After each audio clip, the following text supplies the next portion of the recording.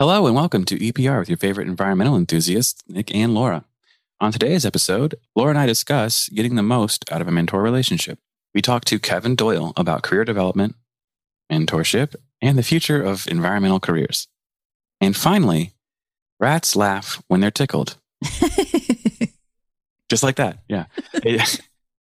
A tickled rat lets out tiny giggles that are too high for us to hear, but scientists have actually measured their ultrasonic gigs. The rats are particularly fond of back and belly rubs, so keep that in mind next time you're hanging out with one.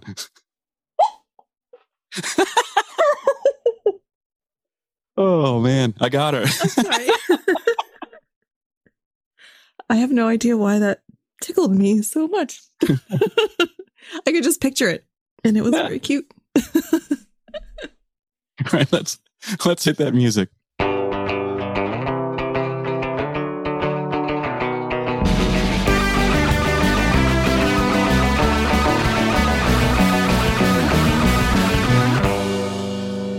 Join the Pennsylvania Association of Environmental Professionals for a follow-up from their February 2022 webinar.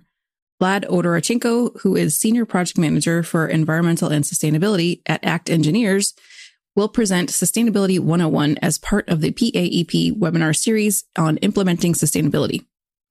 The discussion will include opportunities to incorporate sustainable principles into various types of projects, how to initiate a sustainability program at the office, and how to think and act sustainably in everything that we do. Register by July 22nd at paep.org. We appreciate all of our sponsors, and they are what keep the show going. If you'd like to sponsor the show, please head on over to environmentalprofessionalsradio.com and check out the sponsor form for details. Let's get to our segment. One of the things we didn't talk about was that mentors can be people at different ages, different experience levels, different careers, different paths. Doesn't have to necessarily be like your boss or your project manager or your boss's boss.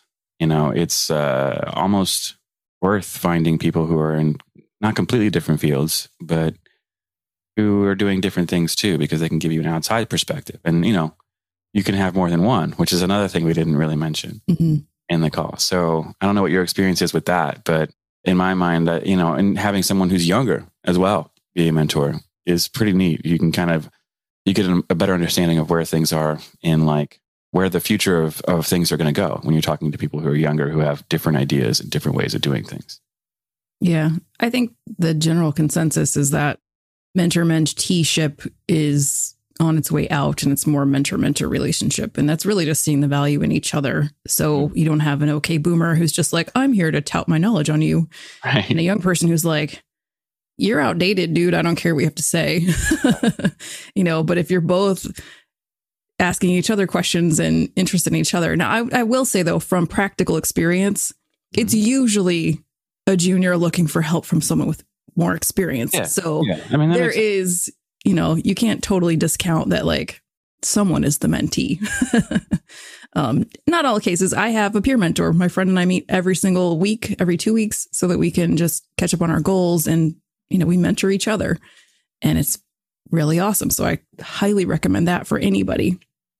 Yeah. And I think, you know, getting to that younger, older relationship, like what I try to say to it is what you said, where it's really more about understanding both people, trying to understand each other, not just, hey, young person, this is what I know. Write that down. Yeah. You know, this is a relationship, right? I mean, it's like you treat it like you would any other relationship, where you have to put time, energy, and effort in, and that goes both ways. That's the biggest thing with the mentors. You know, whoever would be the more senior mentor in the relationship, you got to show up. I have so many young people that I talk to who have tried, you know, as a career coach in some of my other endeavors, it's my job to help people find mentors. Mm-hmm. And a lot of times they reach out and that person doesn't reply, or they said they'd mentor me, but then they haven't reached out, or they, you know, they cancel, and you're just telling that person they're not valuable to you and they're not important. And that really can make them feel bad, and it can turn them off to mentoring altogether. They're afraid to ask another person because of the way they've been treated. So, you know, for me, I'm always urging people to take their mentor role seriously, because it really impacts people in a way that you're maybe not even considering. Yeah. And I think there's always a good balance too between, the mentee, the young, whoever's in that basic role, having some initiative, reaching out. But the mentor has to be engaged as well. They have to want to do that. Not everybody does. And so as long as you don't pretend that you want to do it, it should be fine. But you're totally right. I have been on the flip side where someone has said, I want you to be my mentor, or have been paired in an actual program and that person doesn't show up. And, so it does go both ways. Yeah. But as the more wise and experienced person, if my mentee doesn't show up, I don't care. Oh, a free hour for me. Exactly. I care, but at the same, but it's like, I'm not going to be hurt by it. But when I don't show up for a mentee mentor relationship, I can be hurting the other person. Right. So you do have to understand your role in that kind of a way. The other thing is I have a mentee who is starting her own business. So she is on it. She's like, can I ask you this? Can I ask you this? Can we have a call? Can we catch up? And she's just taking advantage of it. And that's totally fine. And I can say, I don't have time, or we can wait till next week. But that's what I don't see from most people in the mentee sort of position, is just because they're always saying, well, I don't want to bother you. Or I know. And it's just like, do it until I say no, do it, so and then it's not my job again to tell her. She'll say, hey, what do you think about these logos? And I go, which one do you like best? Why do you like that one? I'm not telling her what to do. I'm just saying, what do you think? And letting her spread her own wings and figure out how to fly on her own. Yeah. Use her own brain. Yeah. Yeah. And I think approaching it in a way where it's not just this person will tell me what to do. It's just a really bad mentality to have, because you don't learn anything from it. Neither one of you do, really. And so some things I used to do when I was younger, and that I've seen too, is just be like, okay, well, tell me how to be better. And it's not a good approach. It's not. Try to have some goals, try to have some actual tangible, and you might not know what those are. So then, okay, first question you can ask, okay, I'm trying to figure out my goals. I'm trying to learn where I want to go. And, using a mentor has gone through those things. It's like, hey, you have to understand who you are as a person first, right? Like, what do you like to do? What are the things you enjoy? And when you're doing those things, your career path, your job, what you're passionate about, it's much easier because you're already lining up who you are with what you do. And so, there's lots of stuff like that where, like, even when you think you don't know, you can get to an answer. And you can probably do it on your own before you even talk to a mentor. You just have to, sit down for a minute. Yeah. Your mentors, that's what they're for, to encourage you, to validate your ideas, to point you in the right direction. I think one of the other cautions, and that I see, and even see in myself, you have to recognize your own bias and your own judgment and not apply that to the other person's situation. Yeah. So, the same student was a Senate in her college, and she was having a problem with another peer on the team. And again, I couldn't tell her what to do. I don't tell her what to say. I don't tell her, I'm not putting what would I do on it? What's the best thing for you to do? Yeah. Because I don't want her coming back to me and saying, well, you told me to do this and it didn't work. Right. I don't know your situation. I'm decades older than you. I can't even imagine what it's like today. Right. So I've learned from listening and watching to her, and I've been very proud of the decisions that she's made, but I've let her make them on her own. But I still, there's a way that she talks that I wouldn't talk professionally. Right. And I have all the urges in the world to say, you shouldn't say that, or you should talk this way, or you should. And I'm like, nope, don't do that. Don't do it. Like, that's something she's going to learn on her own. Now, if she sends me something typed and asks me to review how to send this email, I'm certainly going to tell her how to make that look professional. But you know what I mean? Like, so, and that's a self-awareness thing that I think mentors also need to have, is just, when are you giving actual guidance and when are you putting your own judgments on things that maybe don't matter? Yeah. Yeah, exactly. And it's like the world changes, right? Especially the more technologically advanced we get, the faster things change. And so what was the norm, what was the standard, eventually does, fades away, and there's a new norm and a new standard. So you have to be understanding of that, because, there's new workers coming with a new perspective on things. And when they get in charge of companies and making decisions, they'll make different ones. Yeah. And so it's really good to have that mentality. Some would say you're pretty good at this thing, Laura, huh? That's pretty cool. I don't know. I think we're about to talk to one of my biggest fans, which is awesome. Totally true. Let's get to it. Welcome back to EPR. Today we have Kevin Doyle, Executive Director of the Office of Career and Professional Development at the Yale School of Environment on the show. Welcome, Kevin. Hey, it's good to be here. Awesome. It's really good to see you again. I wanted to start off right with a super fun fact because I think this is really cool. You were an undergraduate in the geography department at the University of Iowa in 1979, and you were the editorial assistant to Dr., and I'm not going to say this name right, Rajagopal? You got it right. There we go. Awesome. On The Environmental Professional, which was an official journal of the National Association of Environmental Professionals. And that was your first job. That's so cool. It was amazing. And Dr. Rajagopal was an amazing mentor and introduced me to the National Association of Environmental Professionals. And I've known about it and talked about it to other people ever since. So it was fantastic.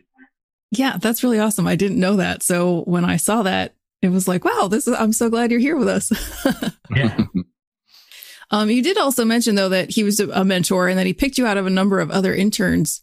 So how did that come about? What made you stand out for him to make that choice? So you'd have to ask him that. But I think if I can speak for him, I think what he mainly saw was just somebody who really wanted to learn. Curiosity. I was that student who stuck around after class to ask more questions. I always wanted more office hours and, would like trail him down. No, I just have another question. And so I think he just felt like that curiosity was something that he wanted to reward. And he had a graduate assistantship, and he was nice enough to offer it to an undergraduate. So it was good. So I didn't have to work in food services. Gotta love that. You're now on the other end of that, where you're mentoring and doing a career advice and everything for other people. So how do you feel after all these years of experience and having been a mentee, people can be better mentors today? So it's a really great question. And there's actually been an explosion of interest in even what the word mentor means. Mentoring shows up in things for at-risk youth. Mentoring shows up in mental health programs.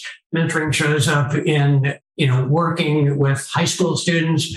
And so here at a graduate school, the Yale School of the Environment is only a graduate school, no undergraduates.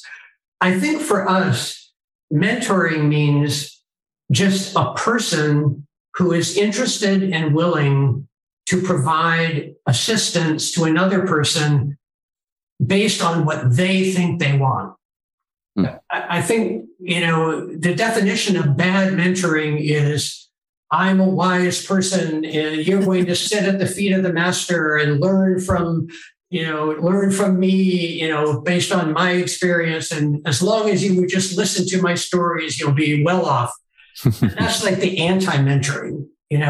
Real mentoring is getting to know a person first through questions and, inquiry and listening, and then finally saying, how can I help? And I think when we hear back from our graduate students in their engagement with alumni or people who worked with them on a summer experience or classmates, that's what makes the definition of the so-called good mentor. But that means that the mentee has a responsibility to know what they want, from if a mentor is going to say, listen, this is an open space. I'm asking you, how can I help? You need to know your answer. What do you need? And I think a lot of people who enter mentoring relationships as a mentee expect the mentor to fill that space. Yes. And so there's this moment when you kind of need to figure that out. Absolutely, 100%. I always say the mentor's role is to listen first and then ask questions. And the mentee's role is to ask questions first and then listen. So, which I think just sums up what you just said. So for any young persons listening who are looking for mentors, what kind of questions should they be considering or thinking about asking? So it's interesting. I think a lot of people who go looking for someone that they call a mentor sort of send a blanket request out, and then whoever first says yes, that becomes, someone who is a mentor. And I would encourage people not to do that.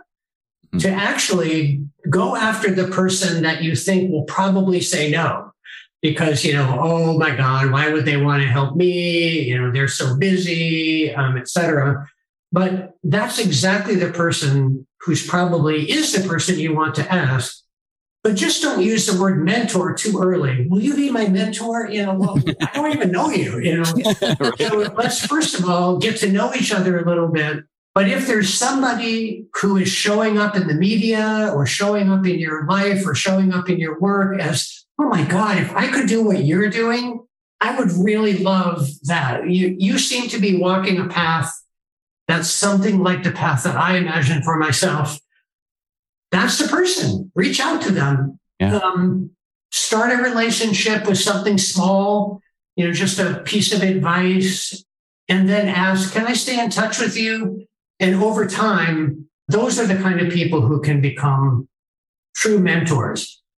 Those other people are just friends, allies, helpmates, etc., but they don't really rise to that level of mentorship. So pick the people that you think are walking the path that you want to walk, and all will be well in the end. Because even if they have to say no, they know somebody else who can serve that function. Yeah, it's absolutely great advice. And I think I literally just said this yesterday. I'm like, if you don't know the person, that's okay. A lot of times, even someone who's super busy enjoys giving back. Like a lot of people love to be asked how did you get to where you are? But like that first step is really hard, right? Like reaching out to the unknown. How can people kind of break that thought process? It's a good thing to do, but how do people actually do it? So one of the best and easiest ways to do it is to not do it yourself, but to ask for help on that step. So you probably know somebody who knows the person that you eventually want to reach out to. And it's a reasonable assumption that just calling out to somebody blind on email, you're probably right. Follow that basic idea that probably you're correct, that that's not going to get you that next step very quickly. So if you find somebody in that person's network who can say, hey, I know this younger person and they're looking for an opportunity to learn from you.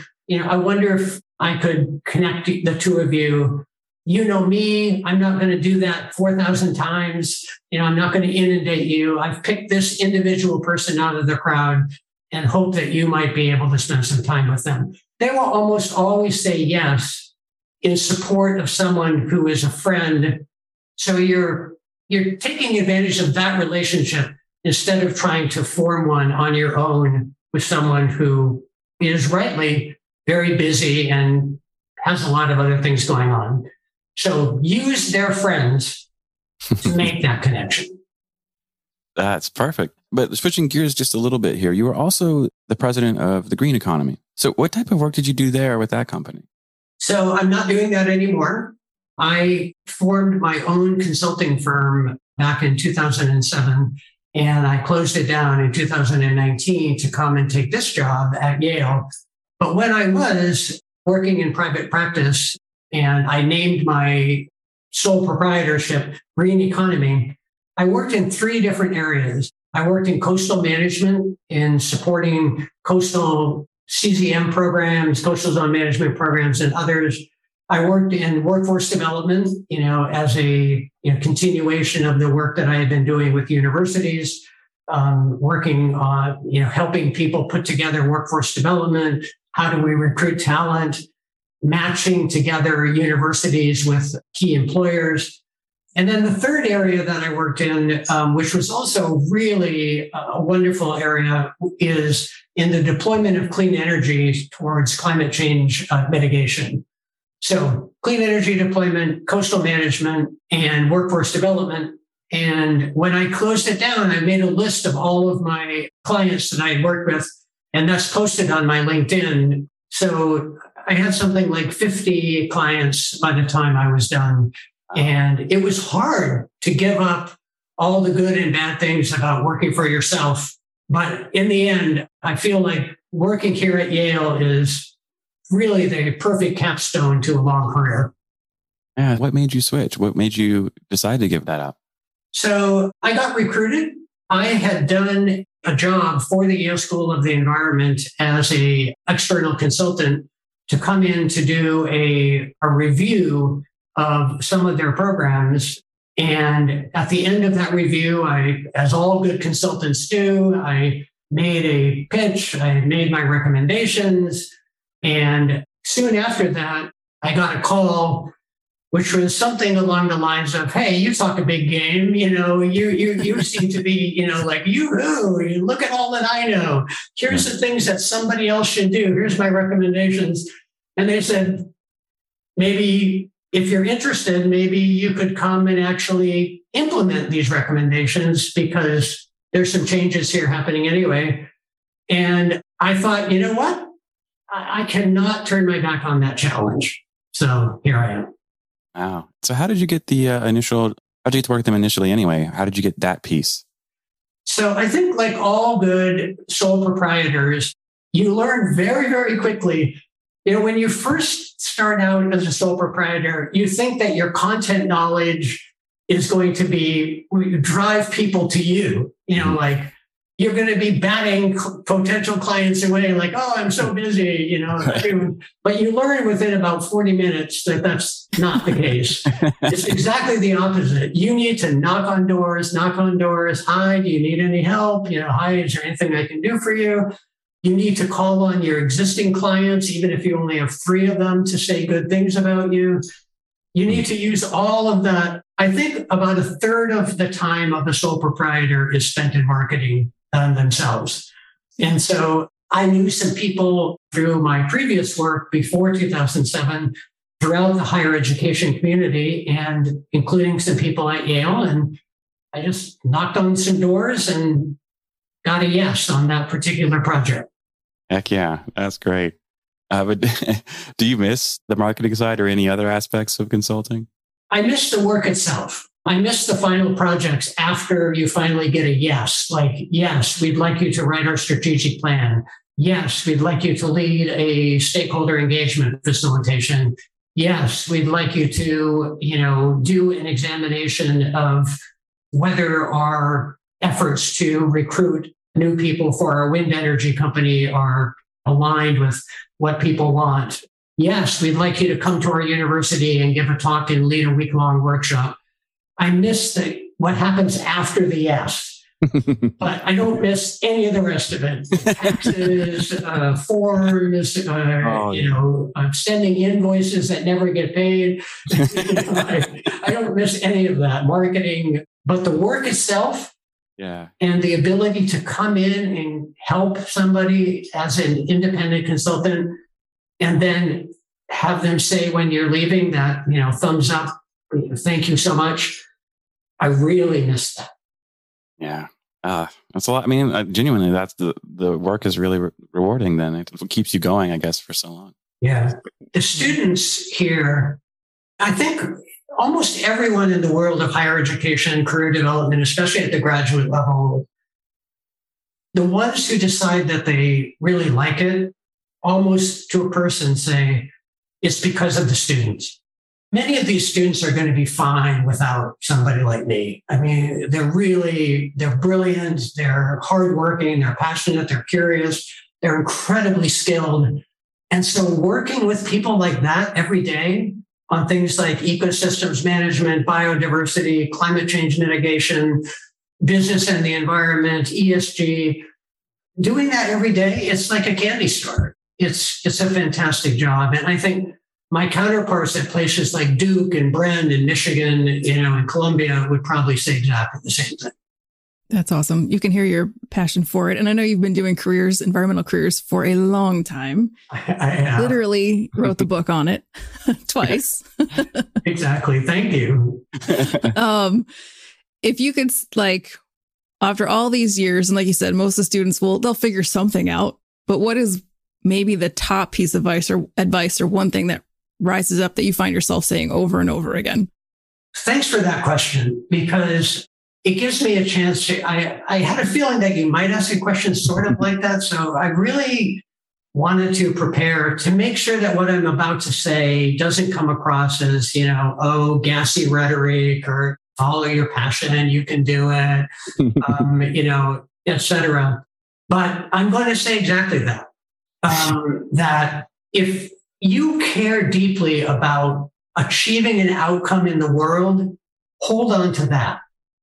Because ultimately, that's what employers really want.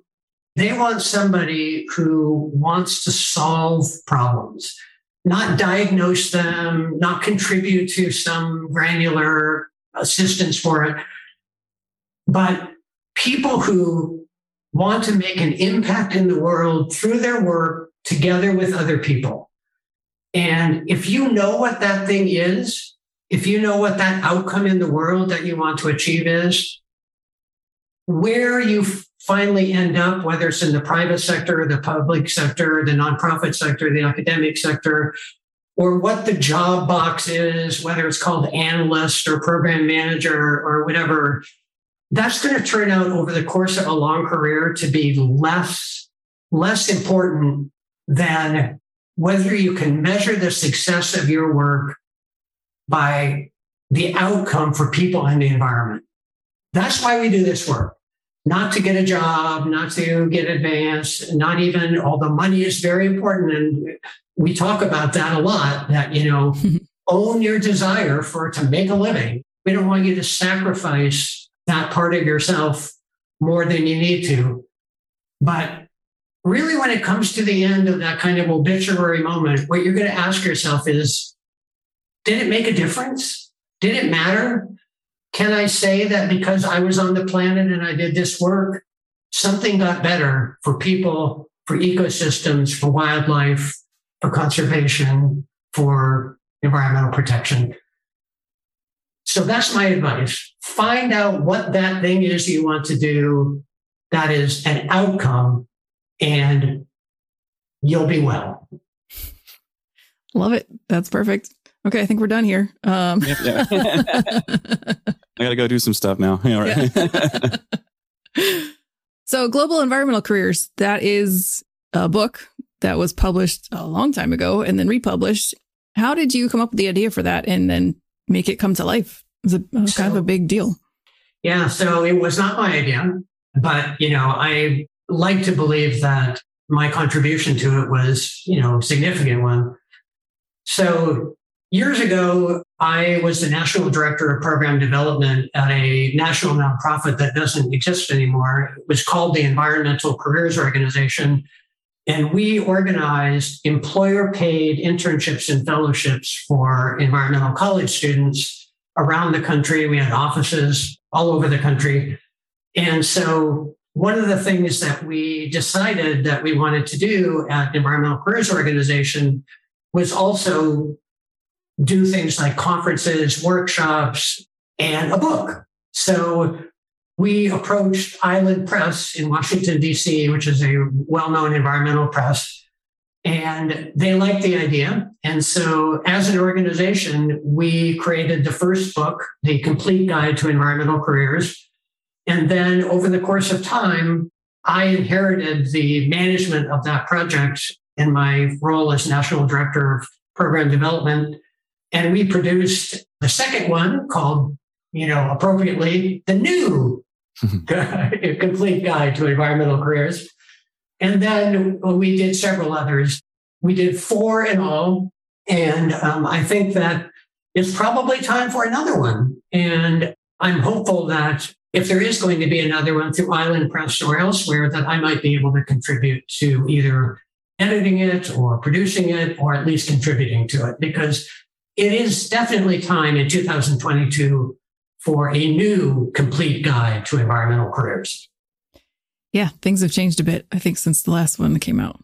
I'm going to steal the spotlight from Laura here for a second, because I think that lends to one of our questions later on as well. But I mean, I think you're right. I think there is it's a good reason to start a new book now. But, where do you see, because I think there's a lot of different stuff coming up. Wind energy is really starting to take off.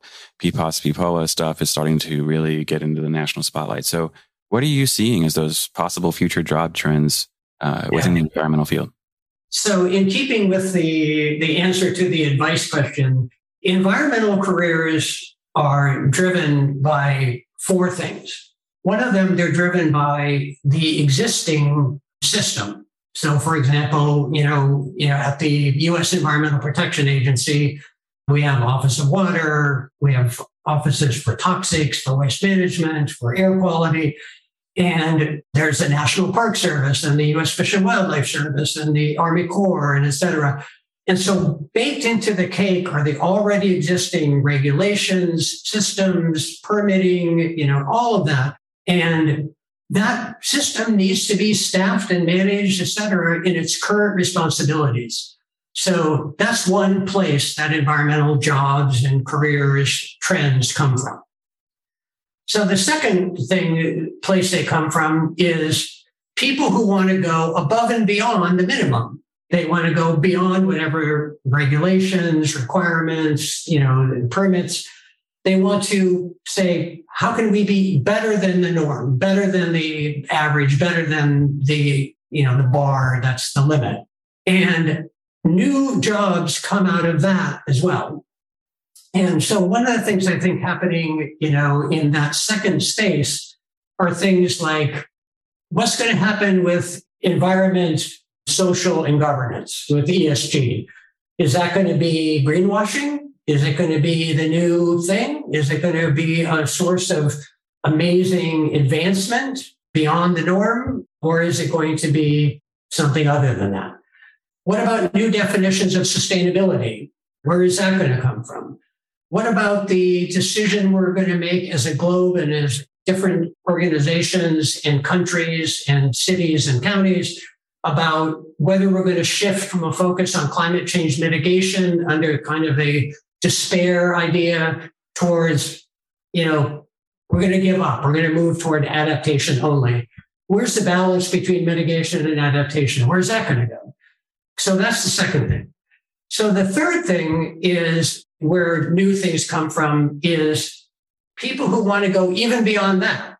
They want to envision an entirely new system of what? New system of capitalism, new system of social democracies, an entirely new clean energy economy that goes beyond, the current structure and even the kind of first out of the box new ideas.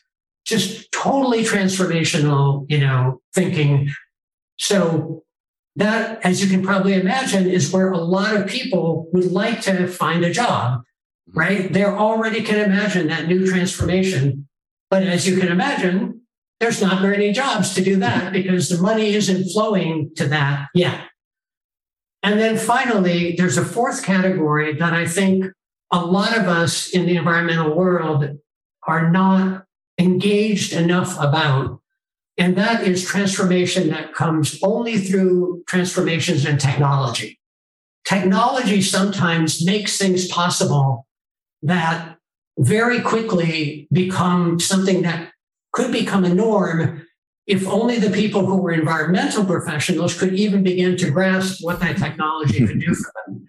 And so I think, for example, as we learn what drone technology could do for the assessment of environmental problems, where they are, drones can do something so cheaply and so, quickly that I think now we have availability to have data that if only the first three parts of the system could know how to use that data, we could advance more quickly.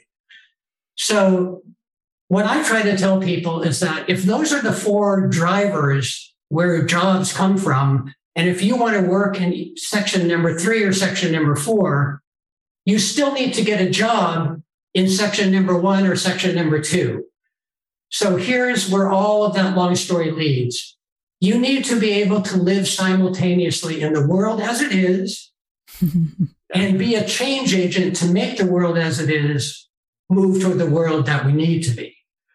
You can't necessarily think you're going to be at a job to do what the world really needs, in this transformational future.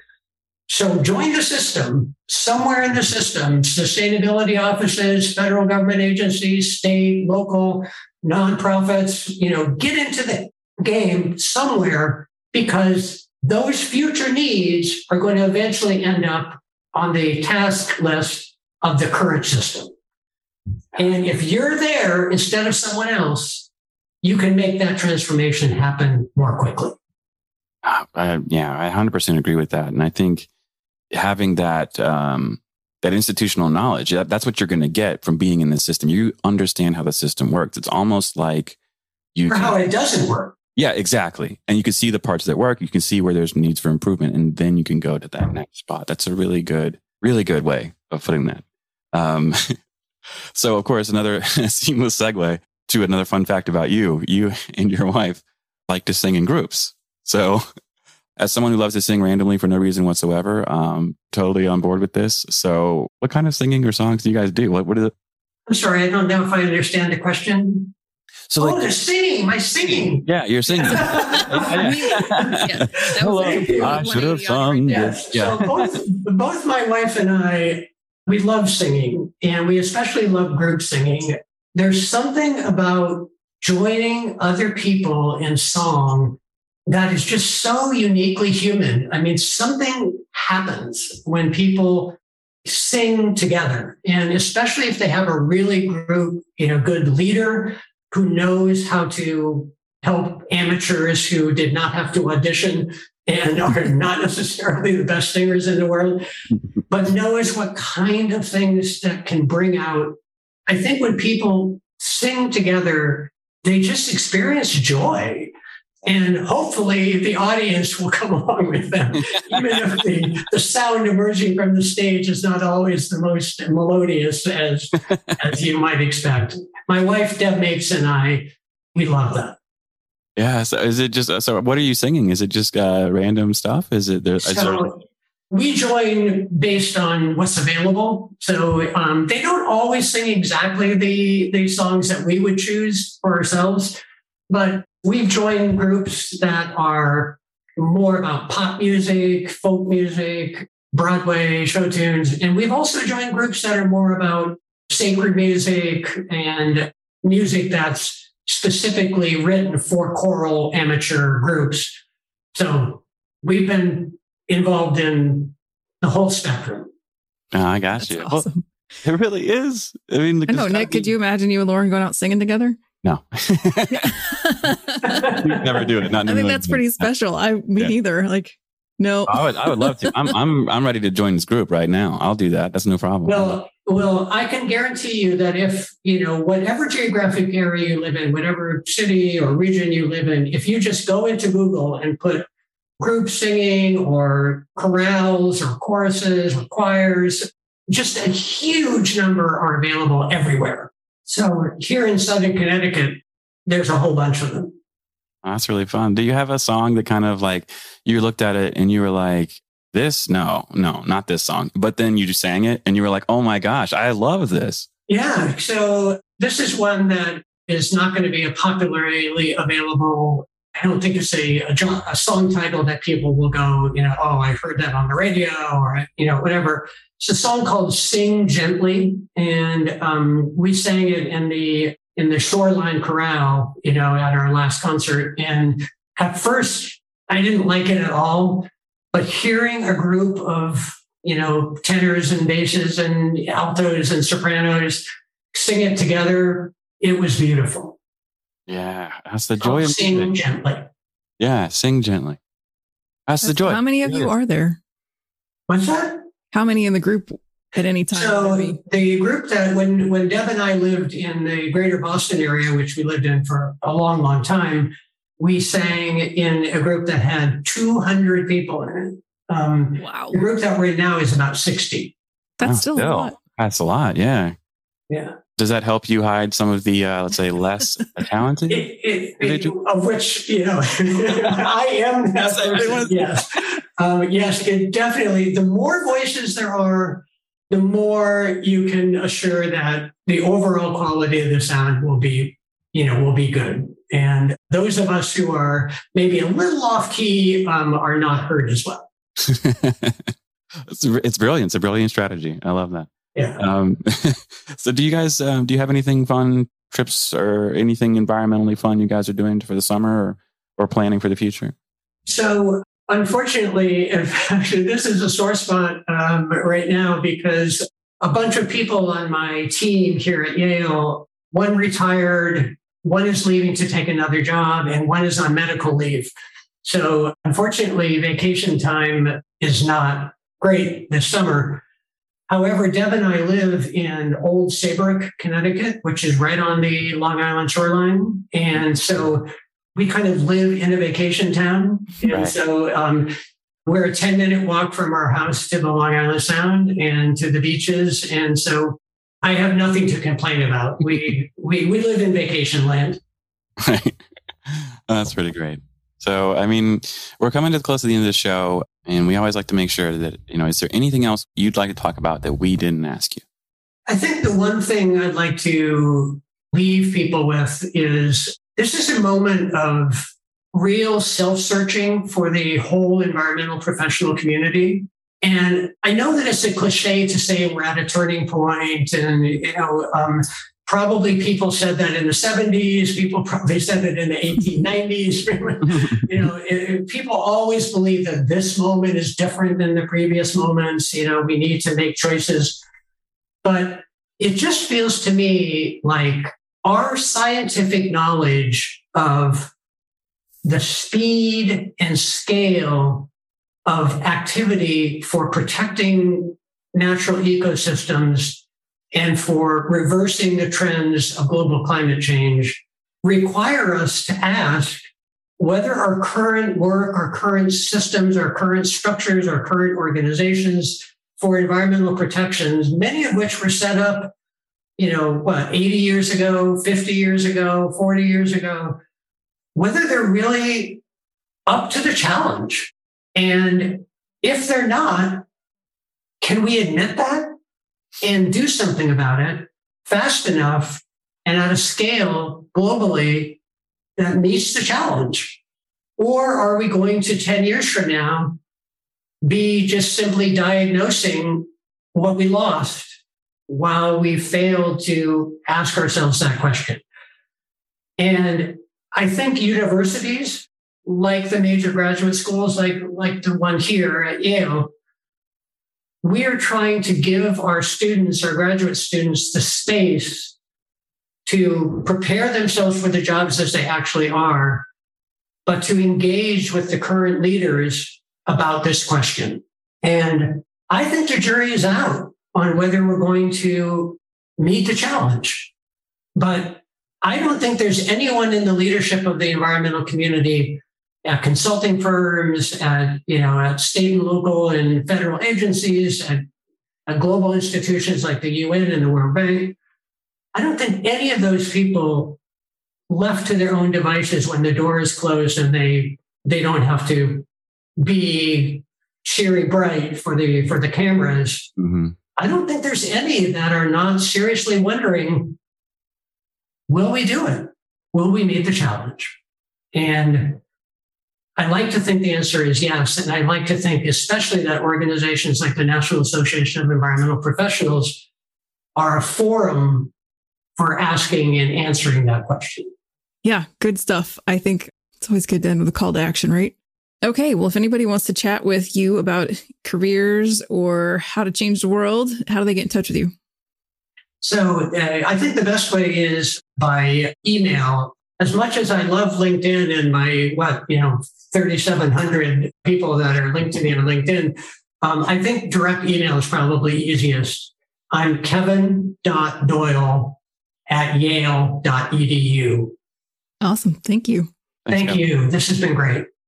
That's our show. Thank you, Kevin, for joining us today. Please be sure to check us out each and every Friday. Don't forget to subscribe, rate, and review. See you, everybody. Bye.